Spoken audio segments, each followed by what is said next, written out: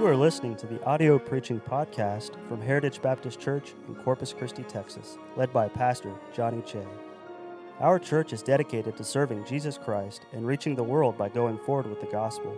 We pray that you will be helped and blessed by this message from God's Word. Thank you for being faithful, church. God bless you for it.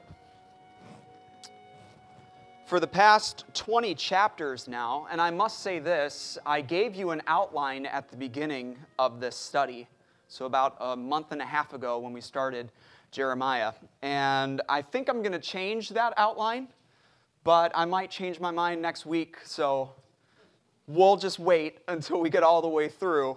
But I'm seeing that the outline here is coming more and more clearly to me. And the past 20 chapters I see kind of grouped together. Jeremiah has warned Judah that unless they repent, the judgment of God is going to come upon them. And he pointed out their sin in great detail, didn't spare any expense as far as that is concerned. And so it should be.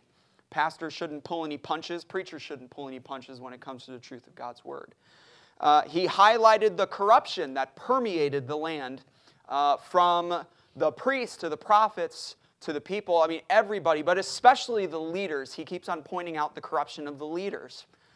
And we've mentioned throughout it all how we can see Jeremiah's spirit and how it is affected throughout his entire ministry. He knows that God is true, but there are times when he feels that God is lying to him.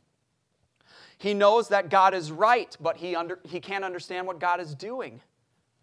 He knows that God is just, but he can't see what God is seeing. We said last week how he pleads and God rejects. He prays and God says, stop praying. He looks for hope, but God speaks of judgment. He looks for forgiveness, but God speaks of punishment. He loves his people, but they don't love him back.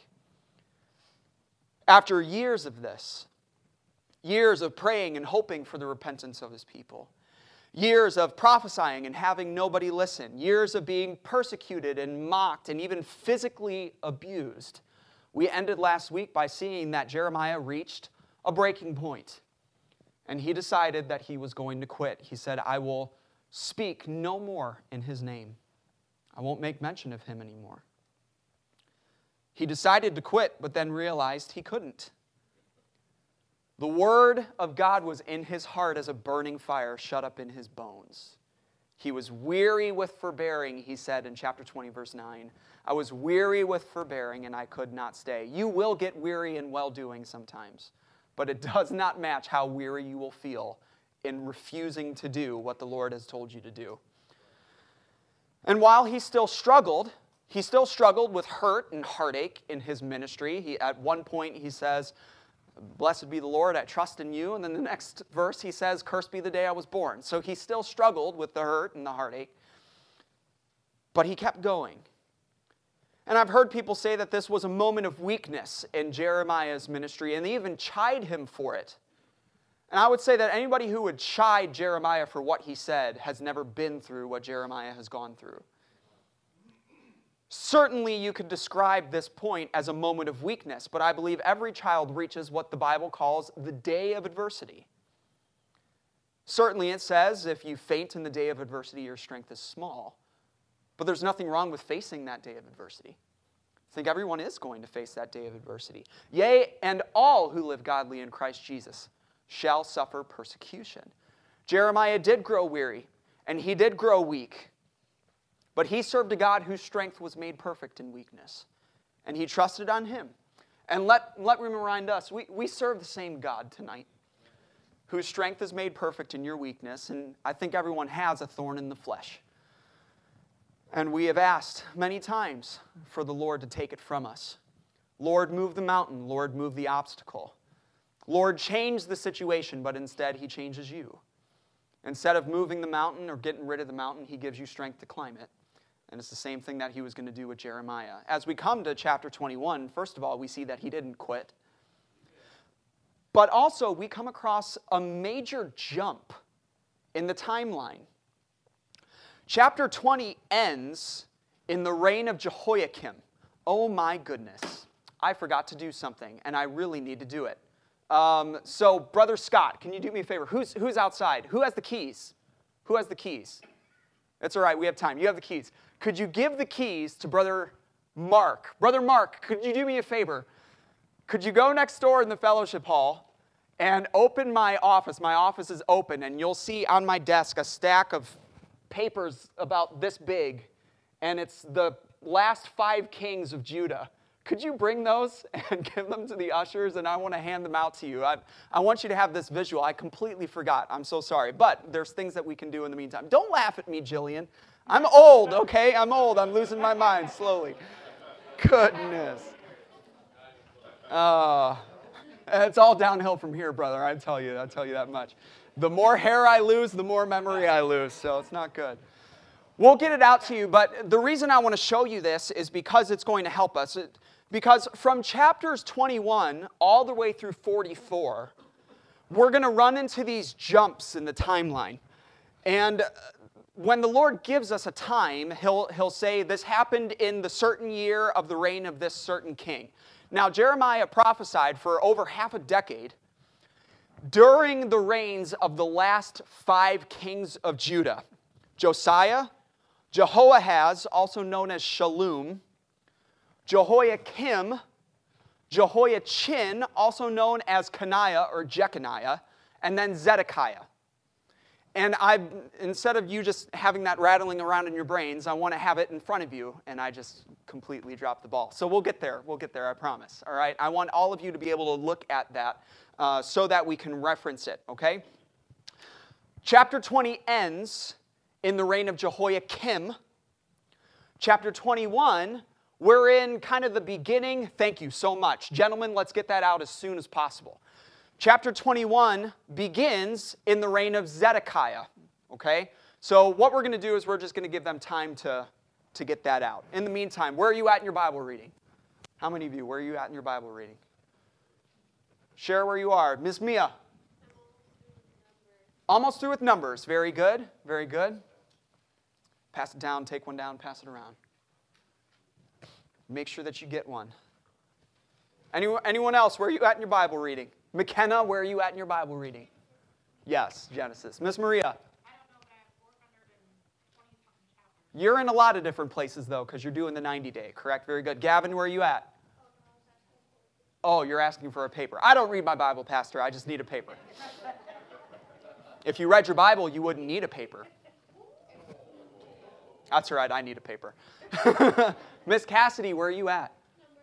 Very good. Numbers. Such an incredible book. The Journeys Through the Wilderness. Balaam is such a weird guy, isn't he? Yeah. I love how he argues with his donkey. He never asks, why is the donkey talking? Have I ever done this to you before? No. Why are you hitting me? I don't know. No, he actually yells back. Because I'm angry. That would be, don't you have stories in the Bible that you would love to be kind of a fly on the wall, that you would love to go and observe? That is one of them. I just want to sit there and watch Balaam arguing with his donkey. Miss Tracy, where are you at? Finishing Ezekiel. Such an incredible book, really. So we have Jeremiah, then Lamentations, and then Ezekiel. Son of man. 95 times God calls him the Son of Man. Does everybody have one? I didn't get one, but that's okay. So you're going to notice that first king is Josiah up at the top. Okay? And then go to the left, and you'll notice that there's a number by each of them for 1, 2, 3, 4, 5. Now, don't get confused. Don't be reading it from top then to bottom, because then you're reading it out of order. You got Josiah, which Jeremiah starts prophesying. Yes, please. Starts prophesying in the reign of Josiah. Thank you very much, Cole. Okay, then you go to Jehoahaz, also known as Shallum. That is Josiah's son. He only reigns for 90 days. And then you go to Jehoiakim. He reigns for 11 years. Then Jehoiachin, which is Jehoiakim's son, he reigns for 3 months and 10 days. And then you get to Zedekiah. So notice with me, the end of chapter 20, we are in the reign of Jehoiakim. Chapter 21, we're in the reign of Zedekiah. Now, Zedekiah only reigns for 11 years as well. Okay? Therefore, well, I'm getting ahead of myself. So we have these jumps in the timeline, right? Now, the main direction of Jeremiah is going to move the timeline forward. But you're going to run into times when a chapter takes you back multiple years into a reign even of a previous king. And that can be confusing at first. But I've come to see that every jump in the timeline, especially the jumps backwards, add emphasis and detail to the story that, and it wouldn't be as powerful if the book was written in chronological order. So pay close attention whenever you're reading the book of Jeremiah and you see a jump in the timeline, or whenever God gives you a time. Pay very close attention to it. Right away in chapter 21, we're given a time. The word which came unto Jeremiah from the Lord when King Zedekiah sent him Pashur. That's not the same Pashur as the chapter before. It's a different Pashur. But we are in King Zedekiah's reign. The last king who would reign over Judah before Jerusalem is destroyed. Zedekiah reigned for only 11 years. Therefore, we know that whenever we read about something that is happening in Zedekiah's reign, that has to tell us the final destruction of Jerusalem is not far away. Whenever you see Zedekiah's name, think Nebuchadnezzar is at the door. And the destruction of Jerusalem is not very far at all. And this is confirmed. Think of what has happened between chapter 20 and chapter 21. Just going from Jehoiakim to Zedekiah. Nebuchadnezzar has already come twice and taken two groups of people back to Babylon by the time Zedekiah comes. Okay? He's already set up Zedekiah as kind of this puppet king. And Zedekiah now has been reigning, from my math, 3-4 years. And you can see the fact that Jerusalem is in trouble by the request that Zedekiah makes to Jeremiah in verse 2. Inquire, I pray thee, of the Lord for us, for Nebuchadrezzar, king of Babylon, maketh war against us. If so be that the Lord will deal with us according to all his wondrous works, that he may go up from us. Nebuchadnezzar's making war against us. God's going to take care of it, right? Could you ask God if he's going to do the things that he's always done and make Nebuchadnezzar go away? Now, what you have in verse 3 through 14, the rest of the chapter, is Jeremiah's answer to that inquiry. I didn't say that right. Inquiry, his request. First of all, his answer is to King Zedekiah. And the answer is an emphatic no. God is not going to deliver you from Nebuchadnezzar. In fact, God is going to deliver you to Nebuchadnezzar. God's not going to fight for you. He's going to fight against you. Then in verse 8 through 10, he talks to the people of Judah. He says this, the only way to avoid death is to take your punishment.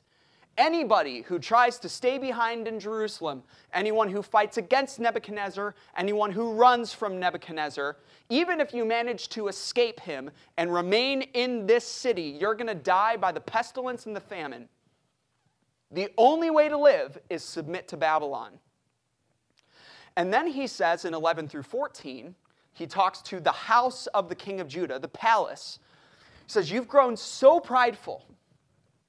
You think yourselves to be invincible just because you're of the royal line. But even if you don't repent, God is going to make your house a desolation. He is going to punish you according to the fruit of your doings. Now, apparently, that message didn't hit the mark. It didn't reach and do what it was supposed to do, because in chapter 22, God tells Jeremiah, actually go to the palace of Zedekiah and give a similar message. So he does so. And in verse 1 through 9, he's standing in the palace, and it's directed towards the people of the palace. He says, you need to execute judgment. You need to relieve the oppressed, care for the strangers and the widows and the orphans in your kingdom, because only then was your kingdom promised to continue. But if you will not hear these words, he says in verse 5, if you will not hear these words, I swear by myself, saith the Lord, that this house shall become a desolation. Verse 6 contains a very interesting phrase. For thus saith the Lord unto the king's house of Judah, thou art Gilead unto me, and the head of Lebanon. Yet surely I will make thee a wilderness and cities which are not inhabited. Both of those places, Gilead and Lebanon, were known for their wealth and known for their prosperity, known for fertility and wealth and pleasantness, if you will. But then both of those places came to ruin. He said, you're like Gilead and Lebanon unto me. Now here's what he's saying about it. He's saying disobedience is always going to bring destruction. It doesn't matter how high you are. It doesn't matter how mighty you are. It doesn't matter how powerful you are. When God says you're coming down, you're coming down. But Zedekiah, remember, this message from Zedekiah is spurred, this message from Jeremiah is spurred by Zedekiah coming up to him and asking, is God going to deliver us from the hand of Nebuchadnezzar like he's always delivered us from this? And Jeremiah's answer continues in 22:10 through 30, and he says, not only will God not deliver them, but the punishment is going to be so bad. He says, you may as well stop mourning for the dead and start mourning for those who are still alive that have to face this punishment.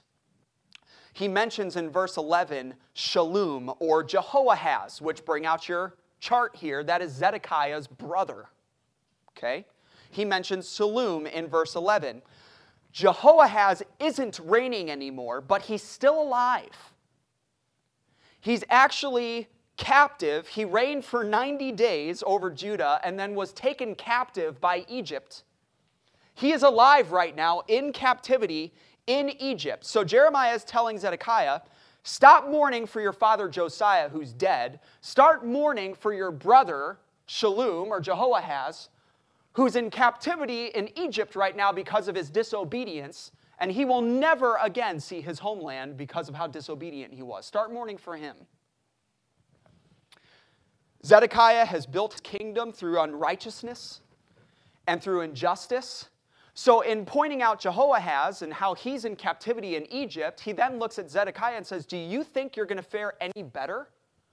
Who is following in the same path of disobedience as your brother? Jeremiah is standing in the palace while he's preaching this, right? And I can imagine him pointing up at the ceilings and pointing at the walls when he says in verse 15, shalt thou reign because thou closest thyself in cedar?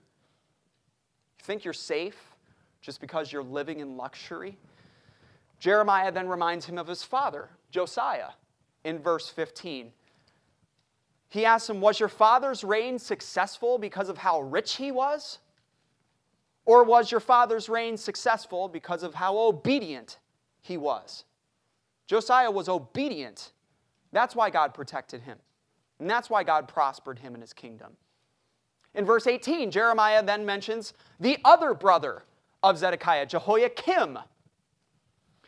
So you have Zedekiah's father, Josiah, who was successful because of his obedience. And then you have Zedekiah's brothers, Jehoahaz and Jehoiakim, who were unsuccessful, who were punished because of disobedience. Jehoahaz is right now alive in captivity in Egypt, and he's going to die there.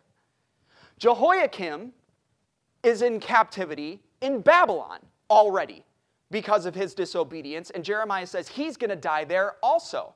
In verse 24, 28, 29, and 30, Jeremiah mentions Zedekiah's nephew, Jehoiachin. You see that? See him there. Jehoiachin is Jehoiakim's son. Are the names confusing you yet?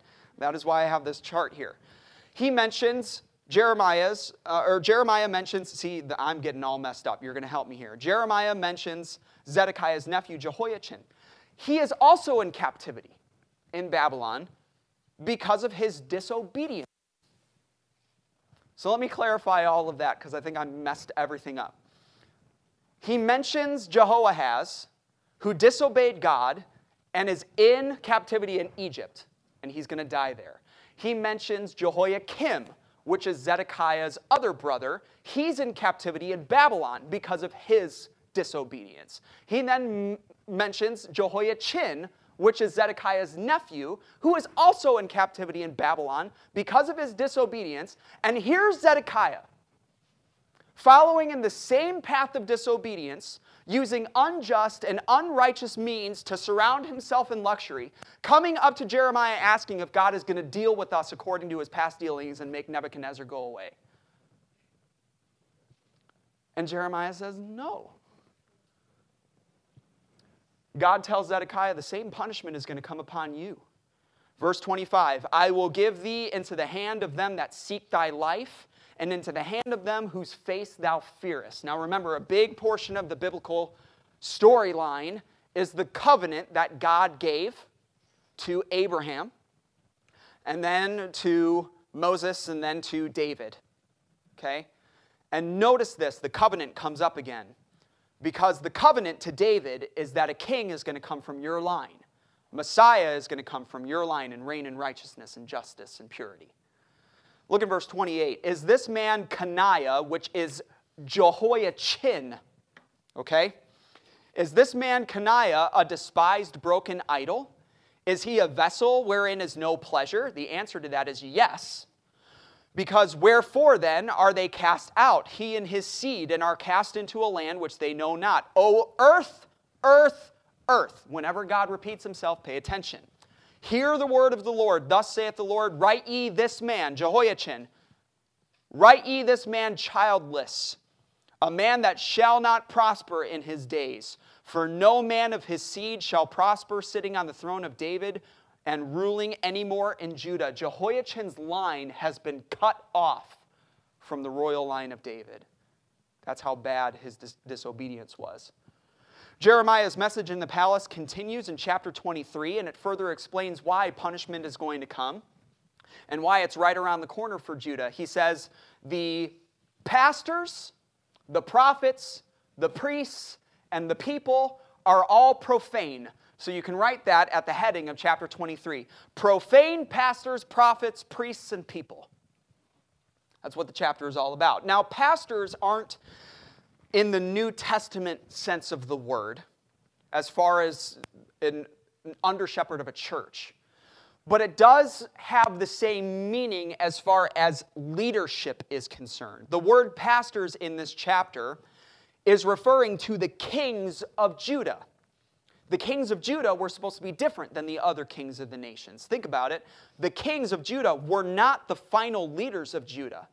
They were only considered good kings if they pointed their people to the true king. And it's the same thing with a pastor today. Pastors are not the final leaders of the church. Pastors are only good leaders if they lead the people to the true leader of the church, which is Jesus Christ. Paul said, follow me as I follow Christ. So in that way you have a similarity. And Jeremiah is saying these profane pastors have scattered the flock. But even those remnant of people, of that scattered flock, could hope in that covenant promise that God gave to David. He said one day there's going to be a perfect king, a true leader, a righteous judge that would reign over God's people. Look in verse 3. I will gather the remnant of my flock out of all countries whither I have driven them. I will bring them again to their folds, and they shall be fruitful and increase. And I will set up shepherds over them, which shall feed them, and they shall fear no more, nor be dismayed, neither shall they be lacking, saith the Lord. Behold, the days come, saith the Lord, that I will raise unto David a righteous branch, and a king shall reign and prosper, and shall execute judgment and justice in the earth. In his days Judah shall be saved, and Israel shall dwell safely, and this is his name, whereby he shall be called, the Lord our righteousness. Jesus was, is, and always will be the answer to every problem that humans have ever faced. The rest of the chapter is all about the profane prophets and priests and people. God's heart is broken by the state of Judah. The prophets and priests have brought wickedness into the temple. Even though the people have been told they're being lied to, they keep on listening to the lies. Verse 21 says, I have not sent these prophets, yet they ran. I have not spoken to them, yet they prophesied. But if they had stood in my counsel, even though I didn't send them, if they had stood in my counsel and had caused my people to hear my words, then they should have turned them from their evil way and from the evil of their doings. But verse 25 says, instead of the prophets telling God's word, they keep on saying, I have dreamed, I have dreamed. Let me tell you what I have seen, not what God has said to me. And in verse 28, God says this, The prophet that hath a dream, let him tell a dream. And he that hath my word, let him speak my word faithfully. What is the chaff to the wheat, saith the Lord? A dream of a prophet, nothing but chaff. My word, wheat. Look at verse 29. Is not my word like as a fire, saith the Lord, and like a hammer that breaketh the rock in pieces? Verse 32. Behold, I am against them that prophesy false dreams, saith the Lord, and do tell them and cause my people to err by their lies and by their lightness, a watered-down, careless approach to God's word. He's against that, and he always has been. When the people and the prophets asked Jeremiah, because every now and then they would come up to him and say, Jeremiah, what has the Lord told you? What is the burden of the Lord? God told Jeremiah, look back at them and say, what burden? What is the message of the Lord, Jeremiah? What message? And that's Jeremiah's way of saying, what is the point of me telling you what God is saying if you're not going to listen? What's the point of me telling you what God's word says if you're not going to put it into practice? So whenever they come up to you, Jeremiah, and say, what is the burden of the Lord? Look at them and say, what burden? Now this brings us to chapter 24, where we have another jump in the timeline, and here's where things get really, really interesting. We're still in the reign of Zedekiah, but this chapter takes us back to the very beginning of his reign. And you can see that in verse 1. After that, Nebuchadnezzar, king of Babylon, had carried away captive Jeconiah, the son of Jehoiakim, king of Judah, which is Jehoiachin, who is the king right before Zedekiah. In fact, the next 3 chapters all take us back further and further and further in time. And what we're going to do is we're just going to look at the time and contents of each chapter. And once we reach the end of the time jumps, then we're going to be able to see the purpose of looking back in time. Okay? Chapter 24 takes us back about 3 to 5 years from where we were in chapter 21 and 22. By this time, Nebuchadnezzar has already taken 2 groups captive from Jerusalem to Babylon. And Jeremiah in chapter 24 has a vision of 2 baskets of figs. One basket is very good, perfectly ripe figs, couldn't get any better.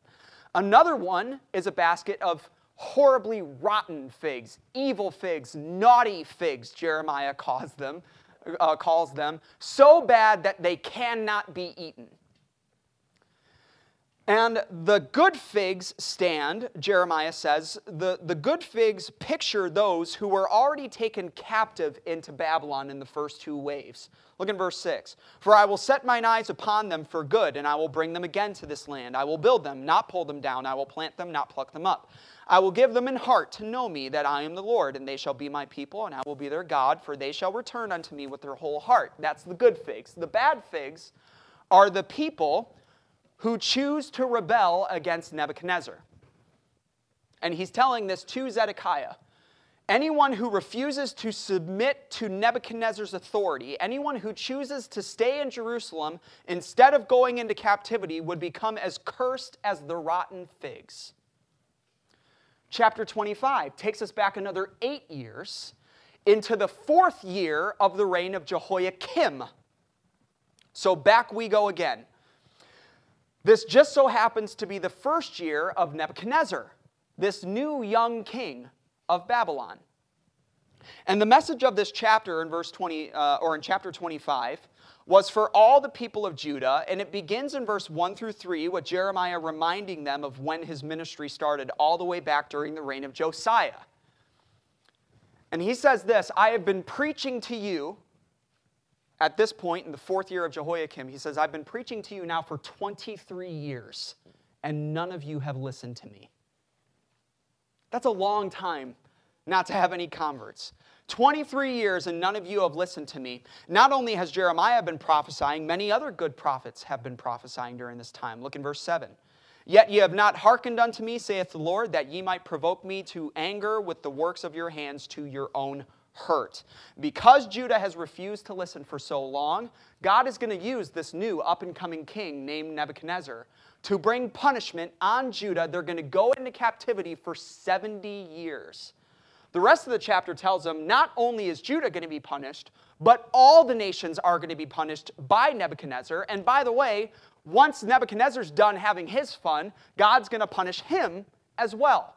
But Jeremiah names all these nations that are going to be punished: Egypt, Uz, Philistia, Edom, Moab, Ammon, Tyre, and Sidon, many more. And he asks this in verse 29, "Lo, I begin to bring evil on the city which is called by my name, and should ye be utterly unpunished?" If I'm going to punish my own people that I love, I'm definitely going to punish all the heathen nations. Nobody is going to get away from it, not even Babylon. Look at verse 13. "I will bring upon that land," or the land of Babylon, "all my words which I have pronounced against it, even all that is written in this book, which Jeremiah hath prophesied against all the nations." Remember that book. In fact, I encourage you, make a mark in your Bible. Remember that book of Jeremiah's prophecies against all the nations. It's going to come up another couple times in the book of Jeremiah. Remember that book.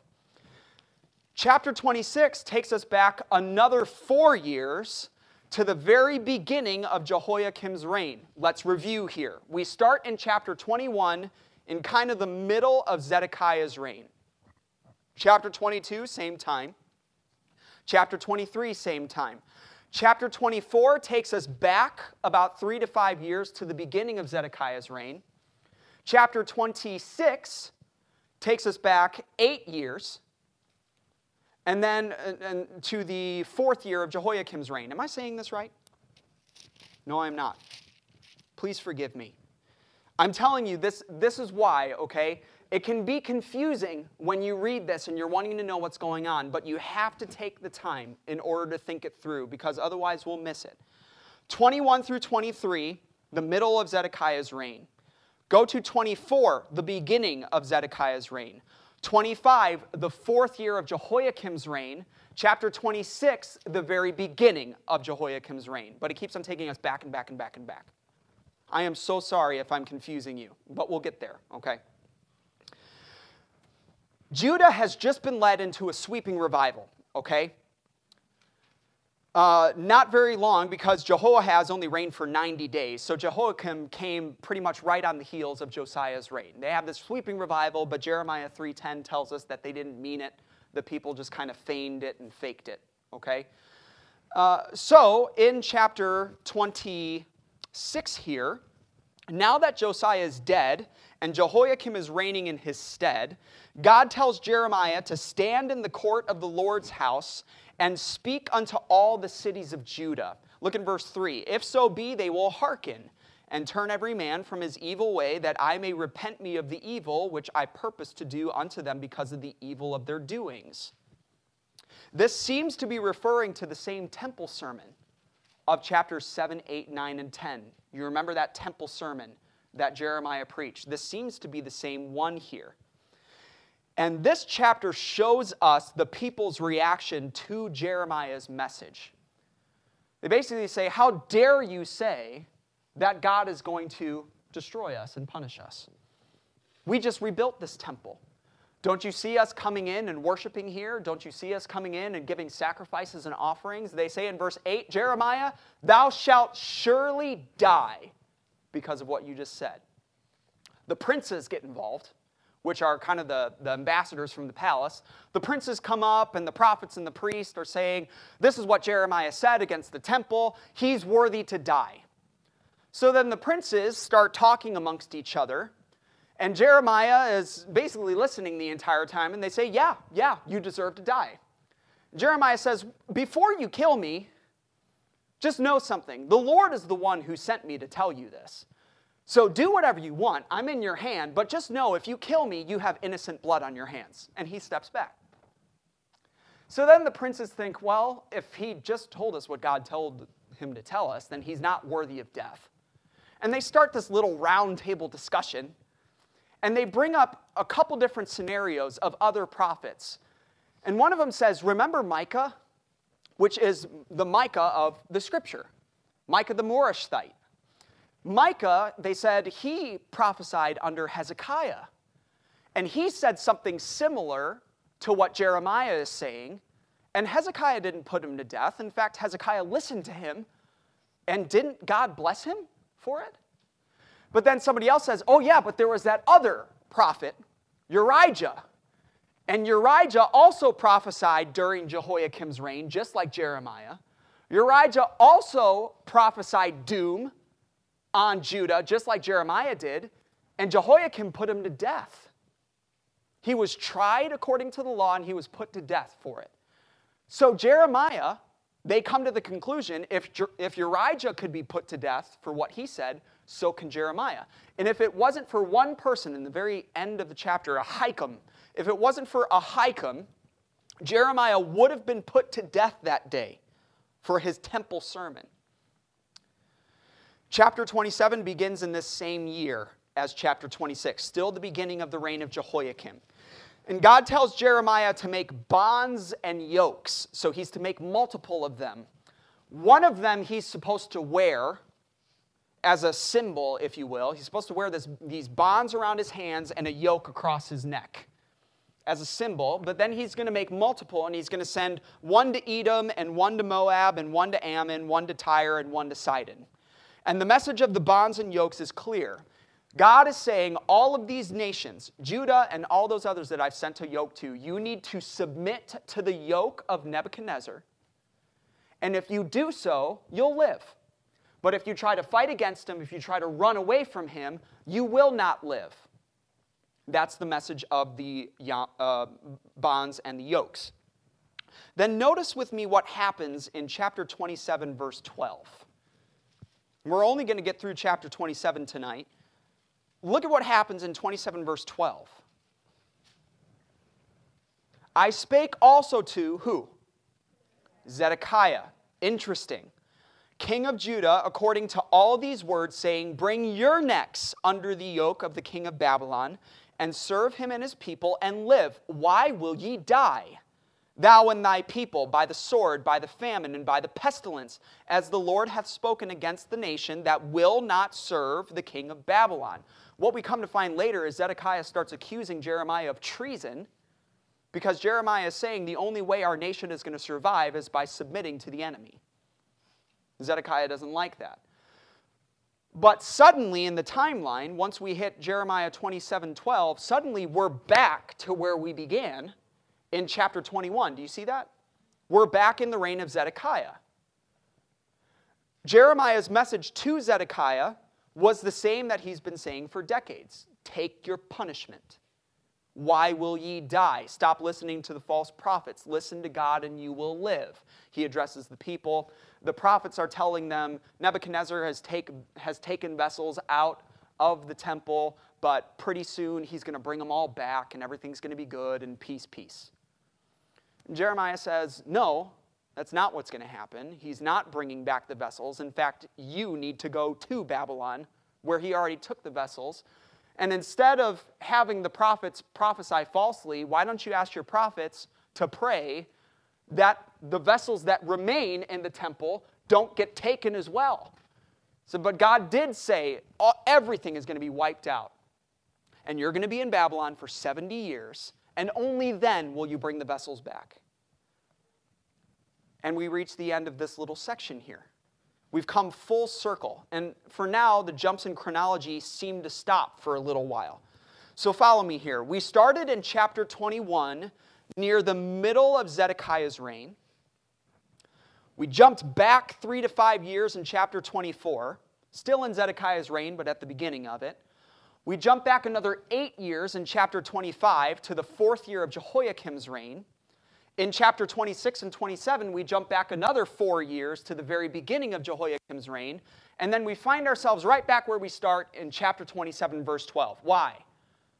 Why all those jumps in chronology? Why don't you just tell the story as it happened, right? And you seriously have commentators say, well, this is obviously just copyists who, they honestly try to get you to believe that copyists one day were carrying a scroll and then dropped it, and then put it on the desk of their boss without telling them that they dropped it, and nobody noticed that there are these jumps in chronology. That is ridiculous, okay? God has written His word, and it is decent and in order. Even when it is out of chronological order, it is in order. So we have to ask, why? Why all the jumps in chronology? Because even me, I've spent hours studying this over the past week, and I can't even get it right, all the different jumps. Why not just tell it in order? Well, remember, if we remember what spurred this conversation between Jeremiah and Zedekiah, we're going to understand why these jumps are there, and we'll also see a very important truth that we'll take with us before we go home. So sometime near the middle of Zedekiah's 11-year reign, he asks in chapter 21, verse 2, "Inquire of the Lord for us, for Nebuchadnezzar, king of Babylon, maketh war against us, if so be that the Lord will deal with us according to all his wondrous works, that he may go from us." In chapter 21, verse 3, all the way to chapter 27, verse 22, including the backwards time jumps, are all a part of Jeremiah's way of saying, no, God is not going to deliver you. And let me explain why the answer is no. And first he starts in chapter 21 by speaking of what is happening then in the present. No, Zedekiah, God isn't going to deliver you from Babylon. He's going to deliver you to Babylon. In fact, the only way to live is by submitting yourself to the punishment that God is bringing. That message doesn't seem to work, so he has to go in chapter 22 to the actual king's house and say it again. Zedekiah, you are asking if God is going to deliver Judah from punishment. Did he deliver your brother, Jehoahaz? No. He's in captivity in Egypt after 90 days of reigning because he was disobedient, and he's going to die there. Did he deliver your father, Josiah? Yes, because he was obedient, not because of how rich and mighty he was. Did he deliver your other brother, Jehoiakim? No, he's in captivity in Babylon. Did he deliver your nephew? No, he's also in captivity in Babylon because of his disobedience, and his disobedience is so bad, he's been cut off from the royal line. And now you're following in the same path of disobedience. The pastors, the prophets, the priests, the people in your kingdom are all profane. And you're asking me if God is going to deliver you? The answer is no. And don't be surprised that the answer's no. And now we get to these jumps in chronology. Because Jeremiah is saying, do you remember what I told you a few years ago? When you first became king and the Lord gave me a vision of 2 baskets of figs, I told you back then. The good figs pictured people who were already in Babylon, and I told you back then, at the beginning of your reign, if you rebelled against Nebuchadnezzar, you were going to be just as cursed as those rotten figs. So why are you coming up to me and asking me now if God's going to deliver you? Didn't I tell you back then that that wasn't going to happen?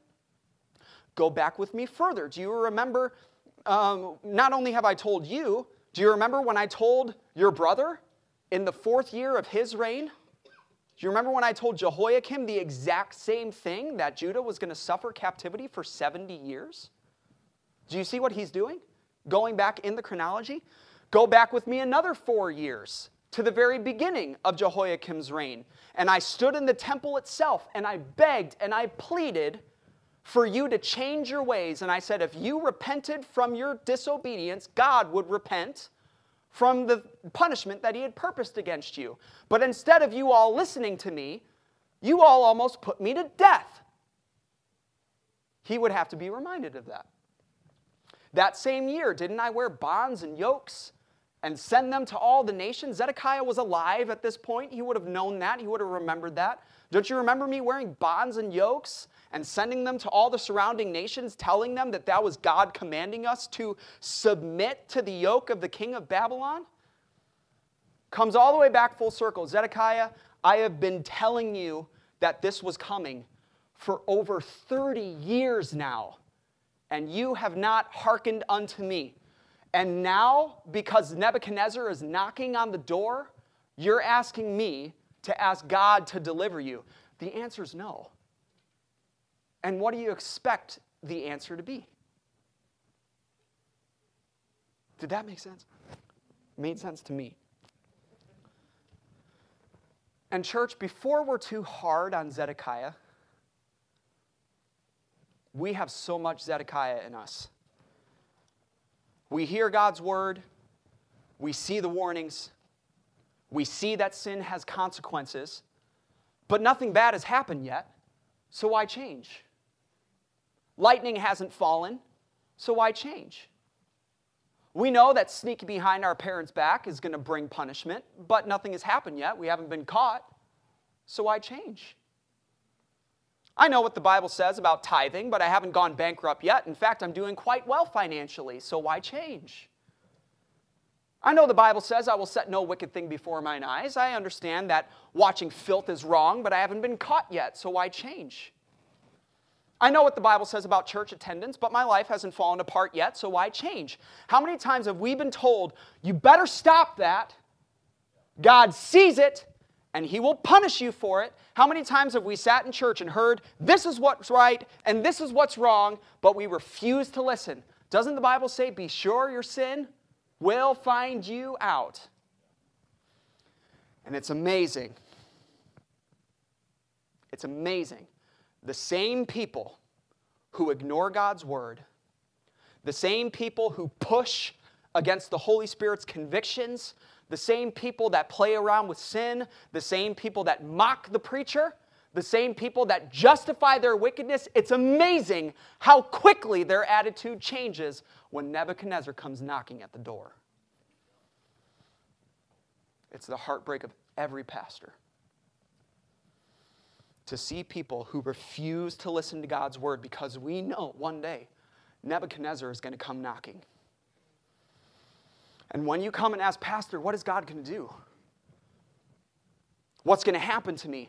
We're going to have to say, what's going to happen is the same thing that we've told you is going to happen ever since the beginning. Do you not remember the messages?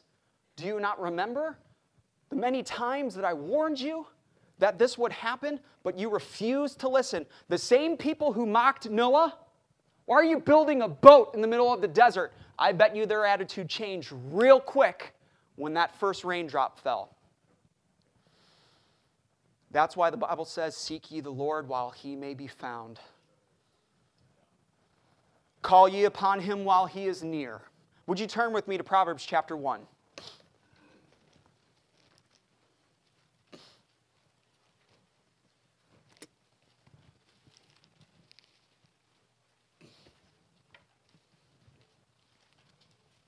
Proverbs chapter 1.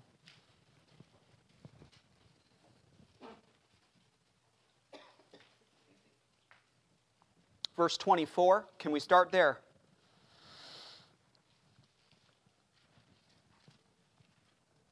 Because I have called and ye refused, I have stretched out my hand and no man regarded. But ye have set at naught all my counsel and would none of my reproof. I also will laugh at your calamity. I will mock when your fear cometh. When your fear cometh as a desolation, and your destruction cometh as a whirlwind. Can I put it this way? When Nebuchadnezzar comes knocking, and he will. When distress and anguish come upon you, then shall they call upon me, but I will not answer. They will seek me early, but they shall not find me. Can I ask a question, church? How come when God knocks on our door, we push Him away? But when Nebuchadnezzar knocks on our door, we get serious. Why do we react more when Nebuchadnezzar knocks on our door than when God does? Proverbs 29:1 says, He that being often reproved hardeneth his neck shall suddenly be destroyed, and that without remedy. And that was Jeremiah's message to Zedekiah. I've told you this was coming. God has been knocking on your door for 30 years in my ministry, but you never listened. Now that Nebuchadnezzar is here, now you're coming to me? It's not the way it works. Church, as a pastor, I will warn, and I will plead, and I will cry, and I will pray, and I will beg, and I will gladly spend and be spent for you. Though the more I love you, the less I be loved. Some Christians are so far away from God, you wouldn't hear Him if He screamed.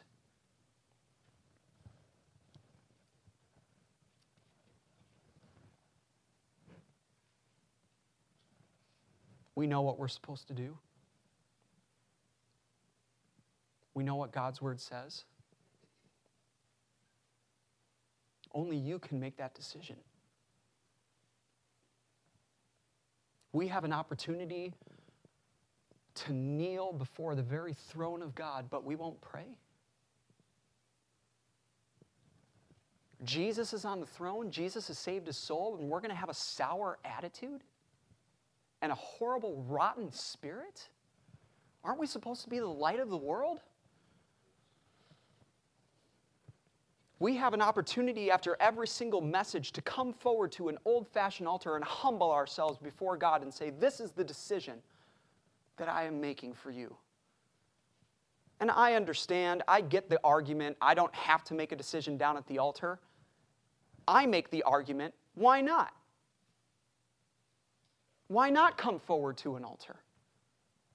Why not humble yourself? Just, if the pastor preaches on sin, which I'm going to, I've heard people say, I don't go forward because I don't want people thinking I'm messed up in that sin. No. What happens here is between you and God.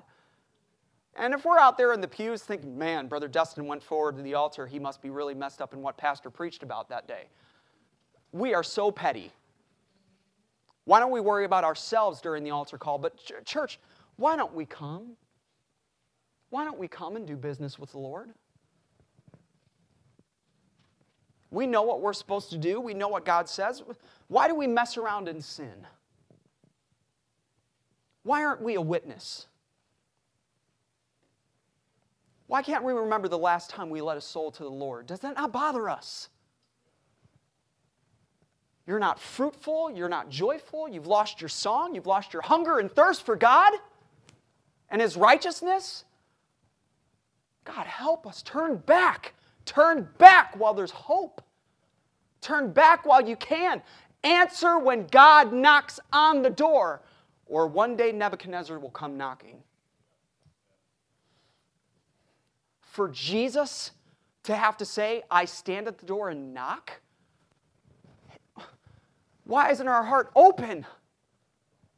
For Jesus to have to stay, let me in. Somebody let me in. If any man hear my voice, let him open the door, and I will come unto him and sup with him, and he with me. Does the Lord not speak? Do you not hear him speaking to your heart as clearly as Zedekiah heard Jeremiah's voice ringing in his palace? If you don't, what's come in between? Every time this book is open, God is speaking. So if you don't hear his voice, what has come in between? But if he is knocking, and if you do hear him, open the door. Bid him enter while you may. I beg of you. I beg of you. Answer when God knocks. You have to answer when Nebuchadnezzar knocks. And there will be punishment, and there will be scars, and there will be wasted time. You can answer now. Answer the door. Thank you for listening to our audio preaching podcast. For more information about our ministries, or if you would like to get in contact with us, please visit our website at heritagebaptistcctx.org.